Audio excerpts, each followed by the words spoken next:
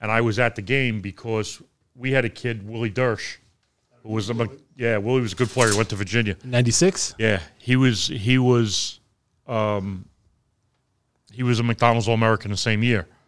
So I went out to Pittsburgh, spent a week out there, watching the McDonald's. I mean, I might have said hello to Kobe. I wouldn't say I knew him or anything, but I did get to see him play in that McDonald's game in 1996 in Pittsburgh.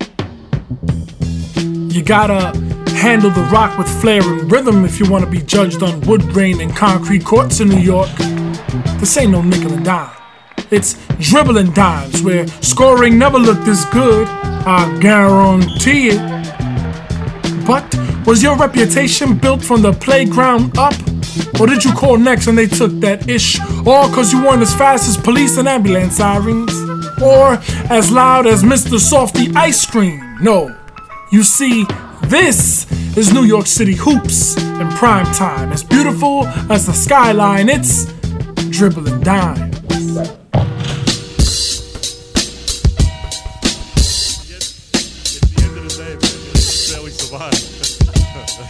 All right. What's up, everybody? This is Manny Digital. Welcome to another episode of Dribbling Dimes. I'm sitting here with the chairman of the CHSAA, Mr. Paul Gilvari. Paul, welcome to the show. Oh, thank you very much. My pleasure. I usually go down a long introduction for our guests, but I feel like being the chairman of the Catholic High School League is such a kind of a big thing in and of itself. And that's kind of where I want to stay, talking about kind of your experience with that, how you got into that, and just the dominance I feel like the league has had, particularly from a basketball context. Obviously, there's many sports under the umbrella, but given the context of this podcast, we're going to focus on the basketball. When I talk to the athletes that come on the show, and of course, you have to take into account the bias because most of them have come through the Catholic High School League. But they, without doubt, say that the CHSAA is probably one of the top 3 leagues in all the nation. And I'm expecting you to say something similar, just given your stature. But, like, you see basketball, I'm sure, beyond just your own league, right? Do you have any thoughts or, like, context that you can give us as to where it sits as far as the national landscape is? Sure. I think at one time we were indisputably the best basketball league in the country. Unfortunately, the landscape of high school basketball has changed a little bit where kids now feel like they need to go to prep schools or they need to get out of the city for whatever reason. And so that has reduced a little bit, maybe some of the talent level that we might have had, say in the 60s and the 70s and the 80s. But even with that, we produce probably in an average year 12 to 15 Division I players. Wow. This year we have a McDonald's All-American, R.J. Davis from Stepanak. Yep. We've produced numerous McDonald's All-Americans over the years, numerous pros, NBA Hall of Famers, So our history would be very hard to match. If you're looking, today there are terrific Catholic school leagues in Philadelphia, in the Washington, D.C., Baltimore area, Chicago, probably in a couple other spots. I would say we would be very comparable with all of those. Our best teams can generally play with the best teams anywhere. Till today, you said. Even today, we're not going to play with the basketball factories. The schools that only exist for basketball, because that's not what we're about. That's a whole different. We're about education. We're about developing students, developing young athletes, developing people into people of moral character. There's more to the CHSAA. Basketball is just one aspect in this case. Exactly. We look at basketball. What we try and do, we talk to our coaches all the time about this. Basketball should be an extension of the classroom, and you're the teacher as a coach, and you're teaching your subject area, of course, basketball. Sure. But you also should be teaching some other things too, life skills, how to deal with adversity, how to win with class, how to lose with, all those things, how to treat each other, showing respect for the officials, for the players on the other team. These are all things that are really important to us and that we really try and stress with our coaches and with our athletes because we want when somebody comes to a game, we want a Catholic high school game to look different than just any other high school game you would go to. Like from the disciplinary perspective, like from how everything, they carry themselves. the whole atmosphere. Okay, you know, like we start every game with reading a code of conduct, and the team shake hands before the game. Right. They shake hands after the game also, but we shake hands before the game to try and emphasize the importance that good sportsmanship should play, no matter how competitive the game is, no matter what the rivalry is, no matter what's at stake. There are still other things that you have to have, and so we are striving to try and have like a certain atmosphere, so that if you come into a CHSAA game and you didn't know it, you would say, "This is good. I like what I see here." It would be an experience that they probably haven't encountered had they not been there. Exactly. Got it. Yeah. So I have several bones to pick with you, and I'm saying you because you're the head honcho. Yeah, that's all right. One of them, and I think people are going to kill me for this because it's probably counterintuitive to what most fans would want. I think the price point for a game in the Catholic High School League is too low. Too low? I think it's too low. Really? Now, okay. Take that with a grain of salt. The guys who run the league will be happy to hear that.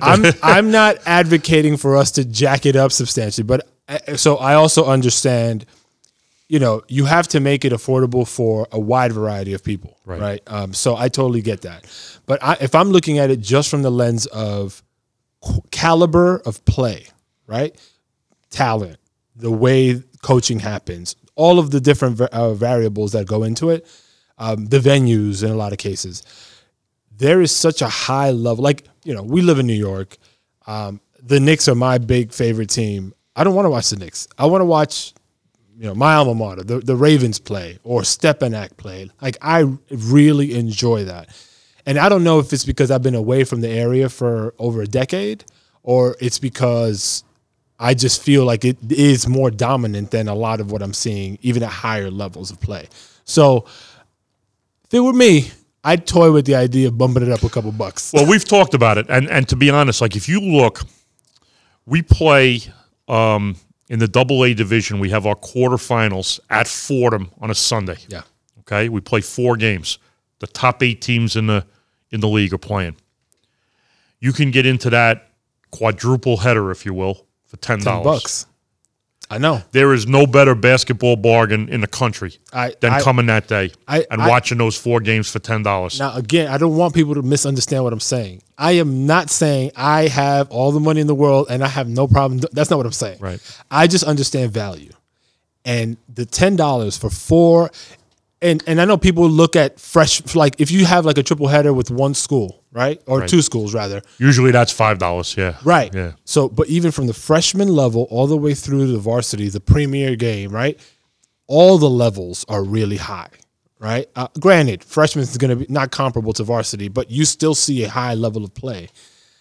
I cringe. I joke with the people that take the money. So I say, look, can I just give you $5 more? And they look at me like, are you nuts? But I seriously think, and maybe jacking it up is not the option, right? But I think there's more value to gain for the organization because you guys have put out such a great product, a consistent product across the landscape for so long.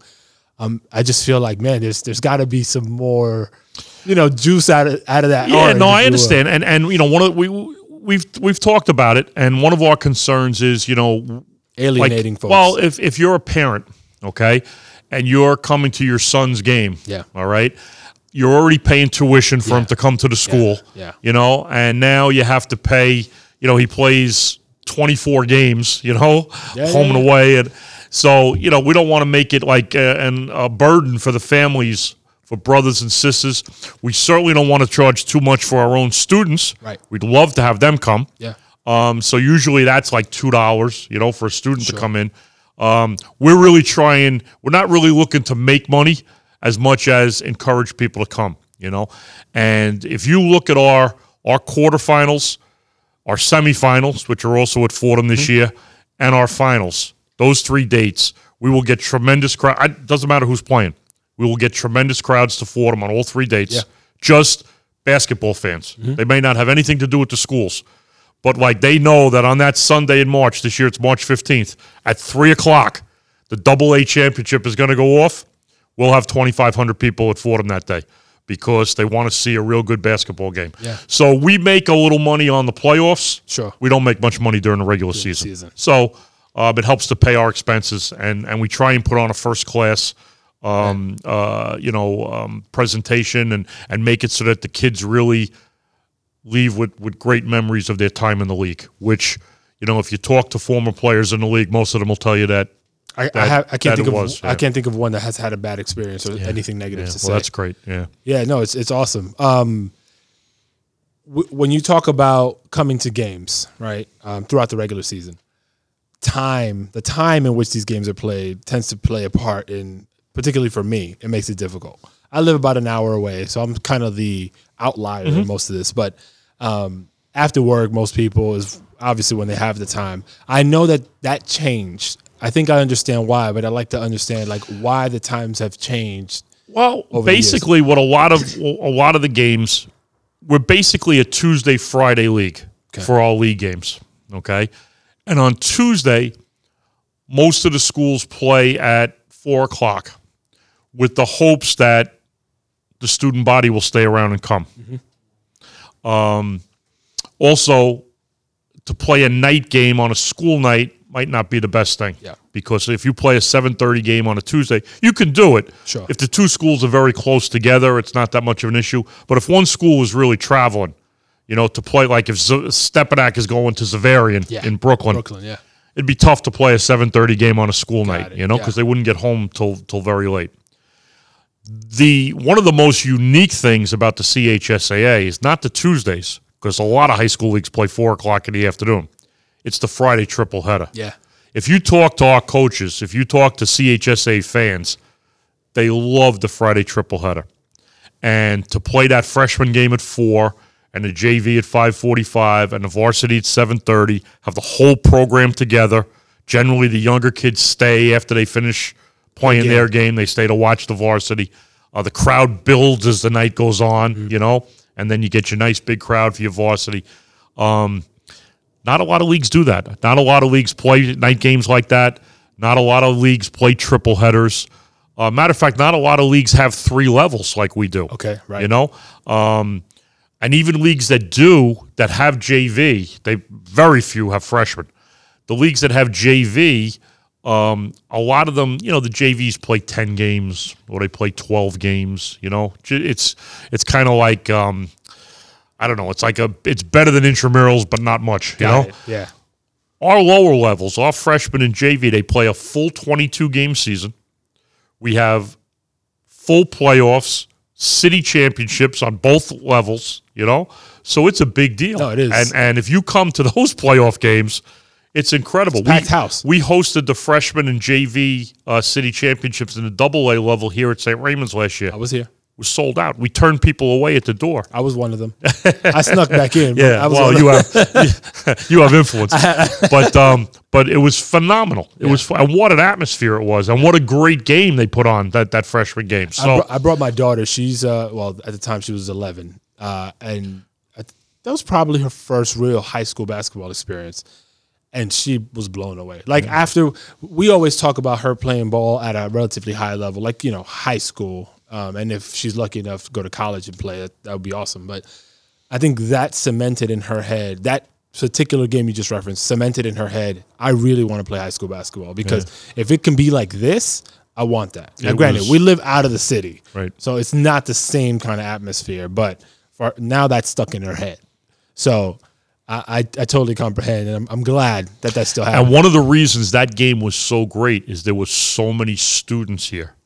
St. Raymond's freshmen, Cardinal Hayes freshmen, coming to support their teammates in that freshman championship game. And some studs to match. Terrific players, yeah. Names you're going to hear about over the next couple of years for sure. Right. But that would be one thing I would like to improve on if I could in our league. And I've tried things, we're never going to give up, is to have more students come to the games. Mm-hmm. Years ago, that's been one big change. We asked them, about what's changed in the league. Years ago, our crowd was very much a student crowd. Now our crowds, when you come to our playoff games, very much an adult crowd. Yeah. We don't get as many students coming to the games. And that's disappointing because I think they're losing out. I don't think the players lose out because the players are still playing in front of a packed house. But I think the students lose out. And it's kind of funny. When they're in high school, it's not cool to go to the go to the game and yell and scream and cheer and chant and paint your face and all that. Yeah. Yet as soon as they get out of here and go to college, what are they doing? They're going to the game, ripping their shirts off, painting their face, going crazy, right? Right. It becomes okay. That's true. I wish they could experience that in high school because years ago, like on a Friday night, that's where you met your friends. You met your friends at the game. Yep. 7:30 game's over at 9.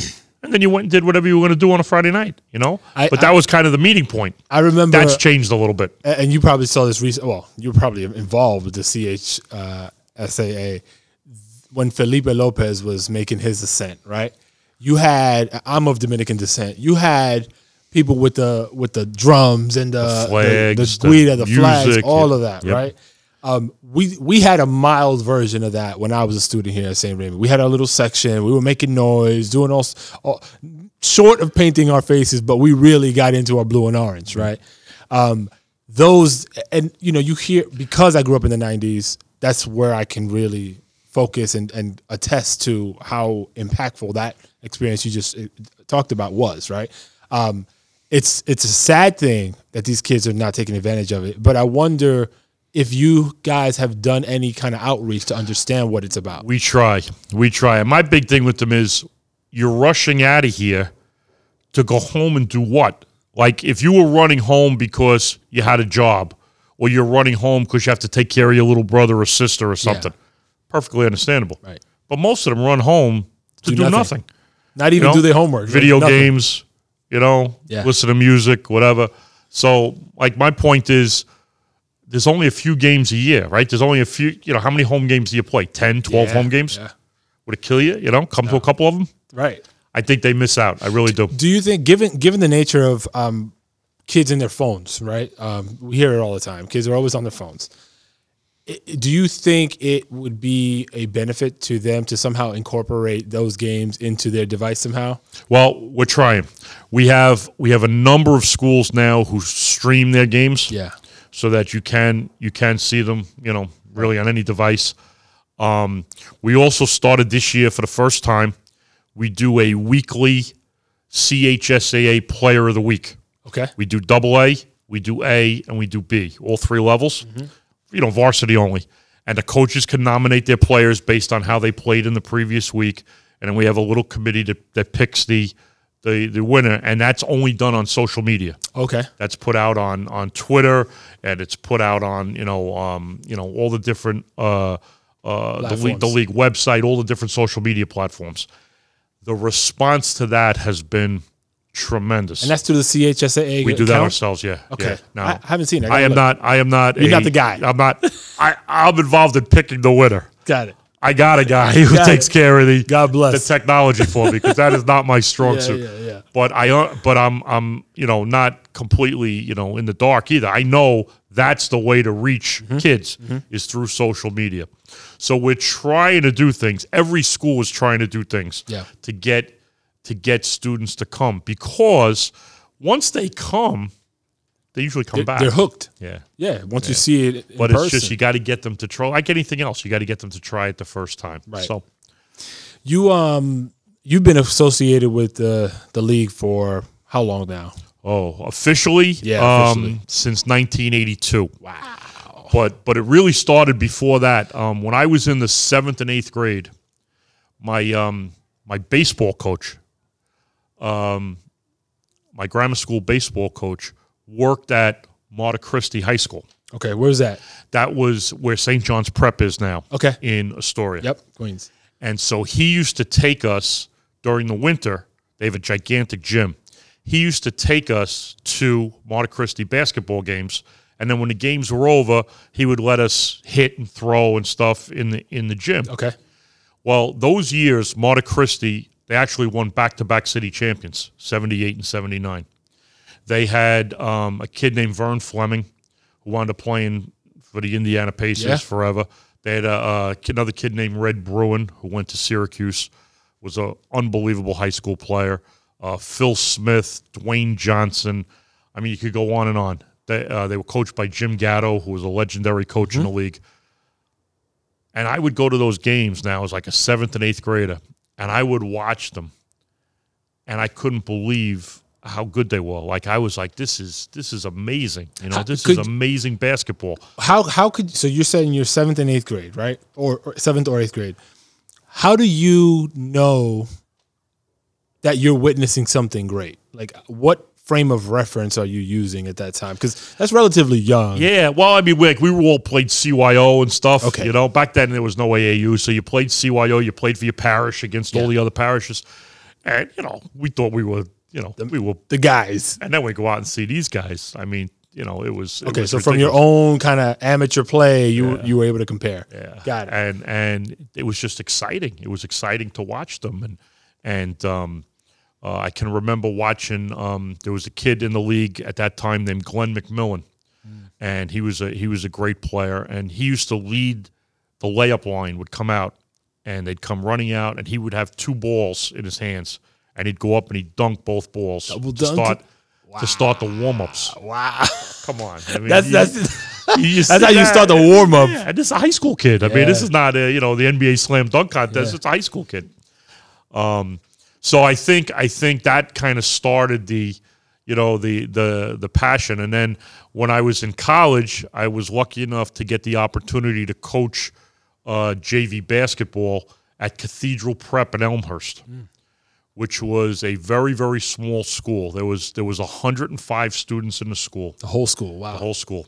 And but it was a CHSA school, and it was JV, and they had no freshman team, so it was freshmen and sophomores combined. And I went. I was a sophomore in college, so I wasn't much older than the kids I was coaching. And I went to the first day of tryouts. Back in those days, it was October 15th, and I was all excited. And they even told me when the priest who was in charge of the school, when he hired me, he said, "Listen, don't have too high expectations. Don't get too excited." Yeah. He said, we haven't won a JV game in 5 years, so don't worry about it. So, I'm saying, whatever. Not win. Are you kidding? Yeah. So I go out, and it's the first day of tryouts, and I walk out, it's time practice is supposed to start, and there's like 12 kids. Now, I'm used to tryouts Packed having, gym. So I grab one of the sophomores, and I say, listen, where is everybody? And he kind of laughs, and I've remembered this all these years. He says, Coach, this is it. I said, this is it? I said, there's 12 of you. He says, we don't really try out for the team. We join the team. And I said, okay. So, all right, guys, let's go. Why don't we start with some layups? All right. And they're taking layups, and they're missing the backboard. And I stood there, and I said to myself, that priest was right. I said, we are not going to win any games. Yeah. But we lost our first 17 games. And then, thank God, we found a school. We were playing a school named St. Paul's in Garden City. And God bless them, they were worse than we were. And we won. Well, that van ride home after winning that game, you would have thought we won the championship. Those kids were so excited. And then I was hooked on coaching. And so 30 years later, I was still Involved. coaching. And then as I was coaching in 1998, they asked me if I would take over as the chairman, or some leagues call it commissioner. In our league, we call it the chairman of the league. And so from 1988 to today, 98 till now, I'm still I've been in charge of the league. So it's been a long run. You've seen tons of McDonald's All-Americans, amazing championship games. What to you, and I don't necessarily, you probably can go even before you became the chair. What was like the one that stands out for you? The one player? What one player? Okay. Without question, the best player in my Tenure. 30 whatever years that I've been in, 38 years that I've been in the league, without a doubt, was Kenny Anderson. Okay. Kenny Anderson at Malloy was incredible. He had a very good career at Georgia Tech. He took them to the Final Four. He played in the NBA for a long time. He had a very nice NBA career. Nothing compared to what he was in high school. High school, yeah. He was a phenom. First of all, of course, Jack Curran was his coach. Yeah. And Jack Curran is, as good a high school basketball coach as you could ever come across, you know. And he was, at that point, you know, he had been there. I think Jack started at Malloy at 58, and Kenny got to Malloy in 85, 86. Yeah. So Jack had already been there forever. So what Jack did was, nobody ever brought freshmen to the varsity in those days. It just wasn't Yeah, it done, wasn't the thing, you know? yeah. Jack brought Kenny to the varsity as a freshman. But so that he wouldn't get a big head, he sat him out the first quarter of every game, the whole season. And then he'd come in at the start of the second quarter, and he'd never go out again. Yeah. He'd play the last 3 quarters. And in those 3 quarters that he played, he dominated the game as a freshman. You could not guard the guy.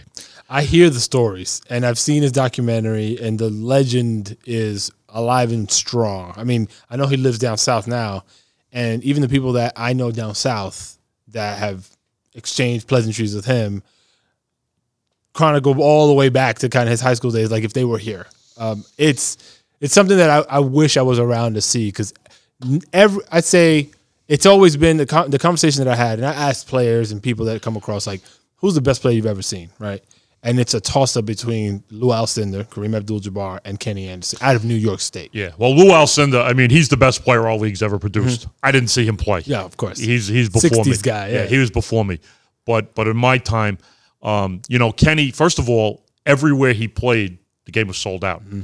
He never played in front of an empty seat. He was like in 4 years. Our version of Zion back in that day.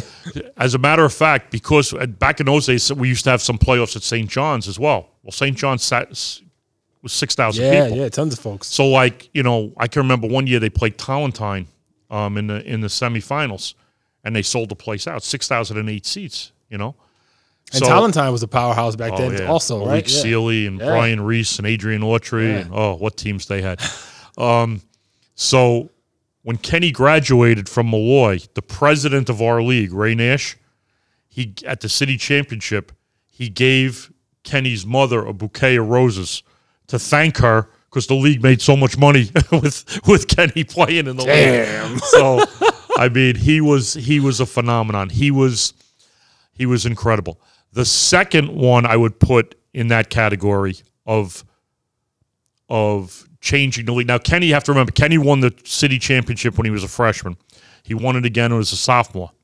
His junior and senior year, he did not win. Okay, I because didn't they couldn't beat Christ the King. Christ the King was really good then. But he did win his first 2 years, which would be 86 and 87. The next player I would put in that category of changing the dynamic of the league and shining a light on the league would be Felipe Lopez. Okay. Felipe was amazing. His whole story was amazing. Mm-hmm. Coming to this country, having to learn a new language, new culture, new customs, the whole 9 yards. They did a great job with him at Rice. He was a phenomenally talented player. Again, people want to judge him. He went to St. John's. He had a very good career at St. John's. Yeah. St. John's people don't think he had a good enough career. Sure. He played a little bit in the pros. I mean, how many people could say that, I mean, going to college, I say this a lot on the show. Your ability to play ball and get a D1 scholarship, to me, that's a home run. That's the pinnacle. Yep. Everything else is gravy. Yep. Like, I don't frown on that. If you take him back as a high school player, just incredible. Yeah. And there was such a passionate following for him. I think it brought to our league a new segment of the population. Right. Yeah, new audience. The fact that the Latino population grew. Exactly. Yeah. And like we talked about before with the flags and the music and the whole 9 yards, it was a new flavor. He was like a show unto himself, cover of Sports Illustrated, all this kind of stuff. So I thought he was a very impactful player in the league as well. And he certainly had a great career at Rice. So to me, those are the two names for the time that I've been involved. You go further back, there's so many names, we could list them all day. But nobody could touch Kareem Abdul-Jabbar. Yeah. I mean, he went to Powell Memorial. He lost one game in high school. I know. He went to UCLA. He lost one game in college. Super spoiled guy. Won championships at every level. Then he goes to the NBA. He won championship with the Bucks. right at the end of Oscar Robertson's career.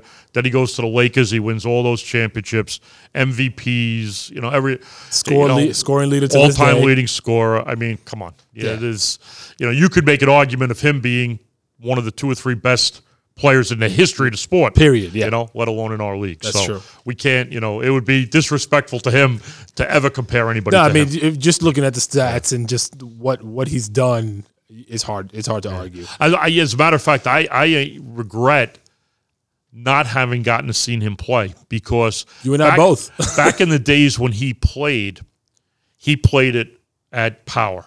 Okay, they played like Rice, they played LaSalle, they played All Hallows.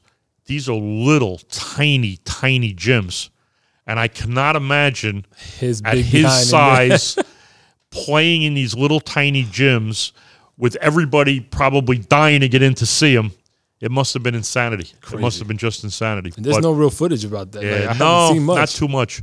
The guy you'd have to talk to, you want to hear good Lou Alcindor stories, is Tom Konchalski. Tom can tell you everything verbatim, pretty much what went on. But I'm fascinated by you mentioned Jack Curran and his long tenure as coach, and I'd say his era and a little bit after him, you saw that staying power of coaches, right? They were there for 15, 20, 30, 50 years in some cases. Yep. There's been a huge turnaround. I think the longest tenured coach, if I'm not mistaken, is maybe just over a decade at this point. In the Double-A, yeah. In the Double-A. What do you think that's attributed to? Well, I think part of it was age, But you're right. We had a long time where being a coach in the Catholic League was kind of like being Pope. It was kind of like your job for life. And we had so many. I can remember really as a young guy going into coaches' meetings and sitting around and looking at, there's Jack Curran. There's Tom Murray from Cardinal Hayes. Mm-hmm. There's Ray Nash from Bishop Ford. There's Tim Leary from St. Francis Prep. There's Donnie Kent from McClancy. There's John Carey from All Hallows. I mean, the list goes on and on and on, and you're like in awe of these guys, And for a long time, Jack Alisi at Severian, phenomenal coach, I could go on. I could go on the rest of the day. Yeah. And there was very few changes for a long time, and then people started to retire. People moved on to other things, and so now we've had a almost a complete turnover in the league. Yeah. In the Double-A, we still have some coaches in the A division, like Fred Opper at Cardinal Spellman. Has been there close to 40 years. Oh, okay. Joe McGrain at Xavier has been there a very long time. Probably the senior coach in the Double-A right now is Tom Frere at Mount St. Michael. He's probably been there the longest. He's probably closing in. He's probably over 25 years now. Oh, so okay. But a lot of the other coaches, it's 2 years, 3 years, 4 years. We have a couple first-year coaches this year. Mm-hmm. So I look at that and I say, and this is just speculation. Obviously, I don't really know the inner workings, and every program is different. But to me, it's almost like there was a missed opportunity for the grooming that should happen, in my mind, from senior coach to their assistants, and provide, I guess, the benefits to one day take over that seat. Right? There's one thing where you don't know if that person's ever going to get up off the chair, right? There's one, so the assistant is going to take whatever opportunity they can. But if you build a system, it's kind of like Popovich, right? I mean, Popovich, who knows when he's going to leave? He's been there for a long time, but he does empower his coaches and creates kind of this school of pop, right? Right. They are branching off and going into different directions, but I feel like that probably was missed, or those coaches' opportunities to find someone toward the twilight of their careers, maybe it was just something they weren't paying attention to, or really thought they needed to do. Yeah, well, no one wants to think about the twilight of their career, and I can't tell you how many assistant coaches were at Malloy who thought they were going to be the one to take over for Jack Curran, and Jack just kept going and going, plowing down everybody. And honestly, if he hadn't gotten sick, he'd still be going. Same thing with Timmy Leary at St. Francis. And a lot of the guys. So I think that's part of it. But I think if you look, a lot of the schools, when they do hire, they stay in-house. Yeah, That's true. You know, they hire an assistant, or they hire the JV coach, or they hire a former player. They do try and stay in-house so that there is some continuity, along those lines in terms of philosophy, in terms of how the program should operate. And I think that's why some schools, even though they change coaches, they remain successful. Because, like if you look even here at St. Raymond's, Gary DeCesar, who was a phenomenal coach, he left. His assistant, Oliver, took over. Right. Oliver left to go to college. They both left to go to college. Right. And now George Lopez took over. But it was always in-house. tree. Exactly. Right. And I think that's why they've had, tremendous success all through that, throughout time. And I could go through a lot of schools and show you the same thing. That's awesome. Well, I mean, that's good because I wasn't thinking about it that way, but that actually is a good. If you can't have it the other way, that's probably a great next opportunity there. Let's talk a little bit about present day. So, not much has changed, I'd say, in the last 10 years as far as the construct of the league and kind of the flow of everything. Obviously, the ups and downs of teams and that rotation. A few things stand out to me. Obviously, we're talking literally present day right now, and I don't know when this is going to air, so it might change by that time. But St. Raymond's is number one. Right now, in St. the Raymond's is in first. In their division. We have two divisions. Right. In their division. I look at that, and granted, I'm proud of that. But I look at their team, and I say how, not because I don't believe in Coach Lopez or the team, their stature, the size of those players, they have very little height, right? Comparatively speaking. You don't have people that you look at that team, you're like, wow, okay, this kid's like 6'8", 6'10". You don't have Gary's probably the tallest kid on the St. Ray squad, right? So the fact that's already coming in, to me, that's a red flag. And I've seen them a few games already, and that height doesn't even matter. The way they spread that defense and kind of play up to whoever it is, it's really gratifying for me to see because I know the will of the team. There is a bond, a cohesiveness that has been built and a culture from that. I would attribute that to Coach Lopez, but those individuals know the value of grouping up and creating team. Okay, that's my Raymond spiel. Now, I see the same kind of thing with Coach Mazzaroni and Stepanak. They have a little bit more height, but that cohesion, his coaching philosophy, I think is phenomenal. I know he's still a relatively young coach in the ranks, but what he's accomplished in, 3 years now, I think is, I don't know, you would know better, but I think he's probably the fastest to do all the different things that he's done, right? How do you look at the league now? And what are your thoughts as far as like the future aspirations of the league? Because I think you guys are in a great place, but when you compare it to the history of it, it's probably not. You're probably comparing apples to oranges because the history is so deep and rich. Right. Well, one of the things I really like right now is the fact that we have the 3 different levels. Okay. The AA, the A, and the B, so that everybody in our league gets a competitive schedule. Years ago, it wasn't like that. Right. Years ago, everybody remembers the good old days, but like Port Cathedral Prep that I talked about before, they had to play Malloy. Ouch. That's a 100-point loss. That's easy. There was no reason for that. Yeah. So by playing intersectionally, in other words, all 31 teams were able to have 3 terrific divisions. Now, a lot of the attention and a lot of what we talked about today has been the AA, which is great. But the A and the B divisions are also terrific. That's number one. Number 2, basketball has changed so much. The 3-point line changed the game forever. The shot clock, which we play, we play that. We don't have to, but we choose to play it. Okay. That's changed the game.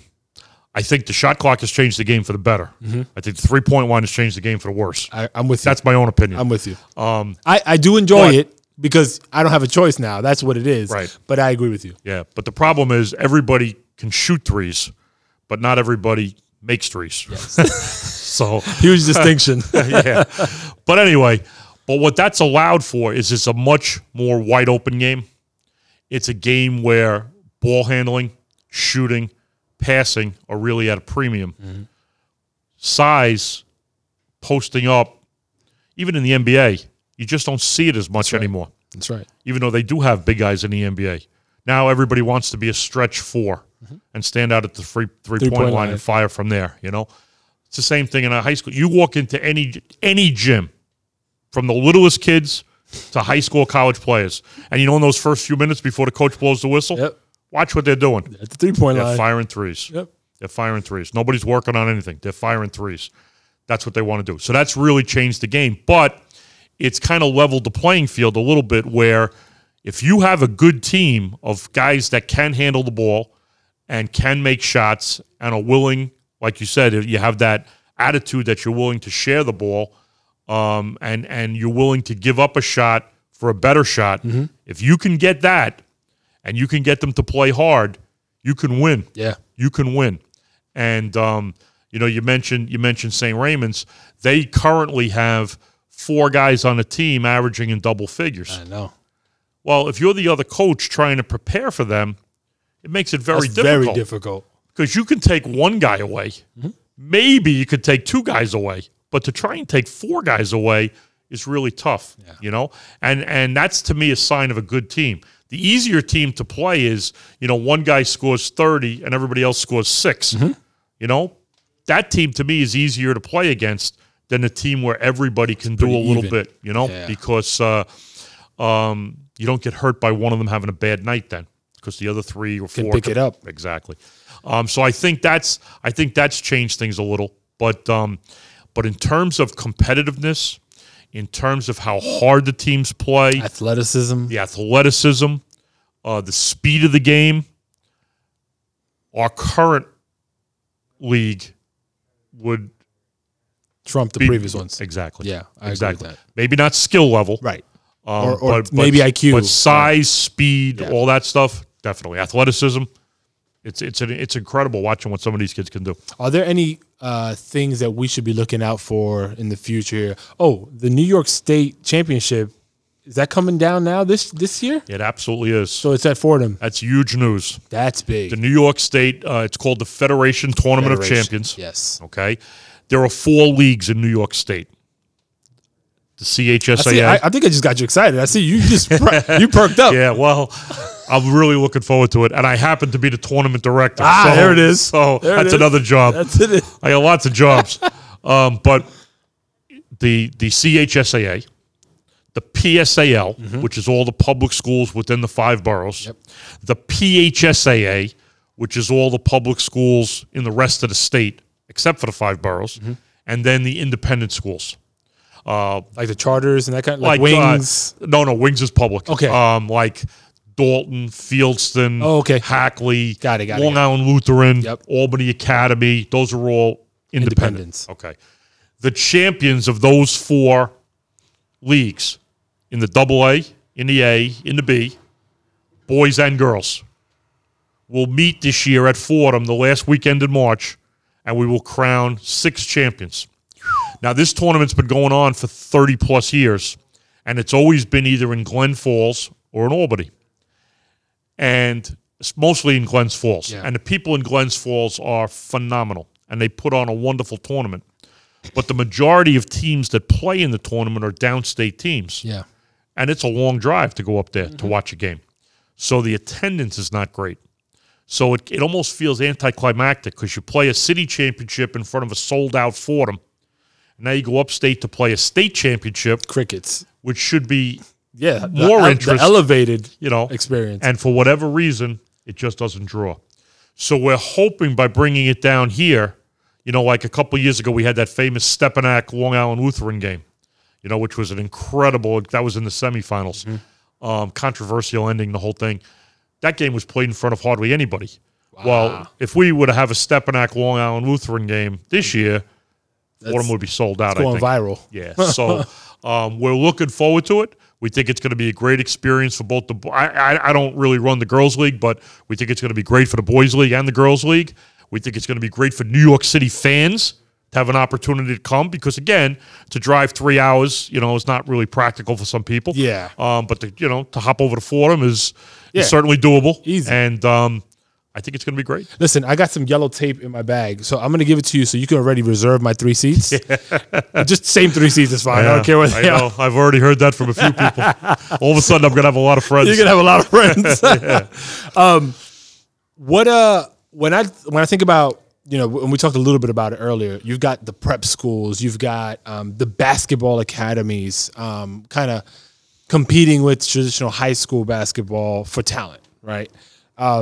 How does the league approach competing? Because I hate to use that word, because I know you guys are more than just about the basketball, right? Because you open by saying it's an extension of the school. Right. These prep programs in large part, well, maybe not the prep programs. There's a huge academic component to that, but the basketball academies in particular, that's really all they focus on. How does a parochial school compete with that for talent? It's difficult. We need to rely on the adults giving the kids good advice. Mm-hmm. If you're a student who's playing in our league, okay, let's look at R.J. Davis. He's a perfect phenomenal example. Kid. Okay, he's played at Stepanak his whole career. Okay, he's gotten a terrific education at Stepanak. He's an honor student, by the way. He's developed into a phenomenal basketball player at Stepanak. He's gotten as much media attention as humanly possible. Yep. Okay, when he sneezes, it's on low HUD. That's right. You know, he's been named the McDonald's All-American. He's going to the University of North Carolina. What more could have happened for him had he left, let's say, at the end of his sophomore year or at the end of his junior year to go to one of these basketball factories? Mm-hmm. Where would he be that he couldn't be from Stepanak? Right? He could still be a McDonald's All-American. He could still be going to Carolina. He could still be a good student. But would that be, in other words, he had that already. Yeah. I think he made a great choice staying. Some kids buy the hype. Sure. You know? And what bothers me is there's a perception that if I go to one of those schools, my level is going to go up. So if I'm an Atlantic 10 player and I'm only being recruited by, I'm a junior, okay, and I'm only being recruited by Atlantic 10 schools, and now I decide, you know what, I'm an ACC player or a Big East player. So I go off to my prep school or my basketball factory. Mm-hmm. You know what's going to happen at the end of that year? A10, baby. You're still in the A10. You're still an A10 player. And I think if you poll graduates, I bet you they'll come back and say, you know what, that's right. And in the meantime, what did you lose now? You didn't gain anything. What did you lose? Well, first, you don't get to graduate with your friends, with your class that you spent all this time with. Second, you don't have any real affiliation because you went 1 year to this school, you know, and how tied are you to that school, you know? Whereas when you, like, you know, from here, you go 4 years to a high school, you're it for life, you know? And you feel like you're a part of something bigger than you know? I think kids miss out on that. I think missing out on senior year, missing out on the prom, missing out on graduation, missing out on senior cut day, or whatever it is that you can't get that back someplace else, you know? So I think in a lot of cases, these kids have people in their ears telling them, oh, you got to go here, you got to go here, you're being disrespected, you're not getting the offers you should be getting. Very rarely does a kid at the end of his junior year, who's an Atlantic 10 player, go to prep school and now all of a sudden he's an ACC player. Mm-hmm. That wouldn't have happened if he stayed where he was. Listen, we have terrific coaches. Our coaches don't just coach from March, from November to March. It's year-round. They coach year-round. Mm-hmm. And we have, most of the schools have weight and conditioning people and nutritionists, and we're doing everything we can to give these athletes the best chance to being successful. I'm not so sure that they may get nicer facilities. Yeah. Okay? And they may nicer get atmosphere, and they may get more gear and stuff, because those schools are all sponsored by sneaker companies, where ours aren't. But I don't know if that's worth giving up everything you're giving up. So I wish the adults in these kids' lives would step up and say, you know what? You really don't need to do that. You're good where you are, and you're going to be successful coming from that school, because look at all the other people that have come from that school that have been successful. Yeah. And you're going to be the next one in that line, and you're going to be part of that legacy, and you're always going to be part of that school's history, when I totally understand what you're saying, and I largely agree. Where I think there are some exceptions to be made and I think there are unique cases where, for instance, you might have a young man who is failing miserably. That's different. Academically, that's different. Terrible. Right. No, totally. Right. That's not a basketball decision. Exactly. That's an academic decision. That I can respect. And I'm talking kids that make it for basketball strictly purposes. as a basketball decision. Right. No, totally. So in those cases, anyway, from the academic perspective, if there is really a situation away from that school that they've been going to where they can get a better opportunity to graduate at a higher level, and it just so happens that basketball is a part of that as well, go for it. Or their environment where they live is all so destructive where they have to be removed from that element to really survive. I can live with that too. But I agree with you. I don't think that's the majority of the reason. No, I think that's the small amount in the grand scheme of things. That's the exception, not the rule. Exactly. Coach, commish. Well, whatever. That's a little bit of everything. You played all those roles. Yeah, I have. It's been a pleasure. Well, thank you for sitting with us. Oh, it's been my pleasure. Anytime. All right, man. I'm coming to all those games, and you're gonna see me on Friday too when the Ravens take on the Hayes. Cardinal Hayes, big game. Yeah, big rivalry game. All right, man. Take care. All right, thank you. All right. Thank you for listening to this episode of Dribbling Dimes. If you like what you heard, please leave a review or comment wherever you're listening to us now. Check us out on social media as well. We're live on Twitter, Instagram, and YouTube. On all platforms, you can find us at DRIBBLENDIMES.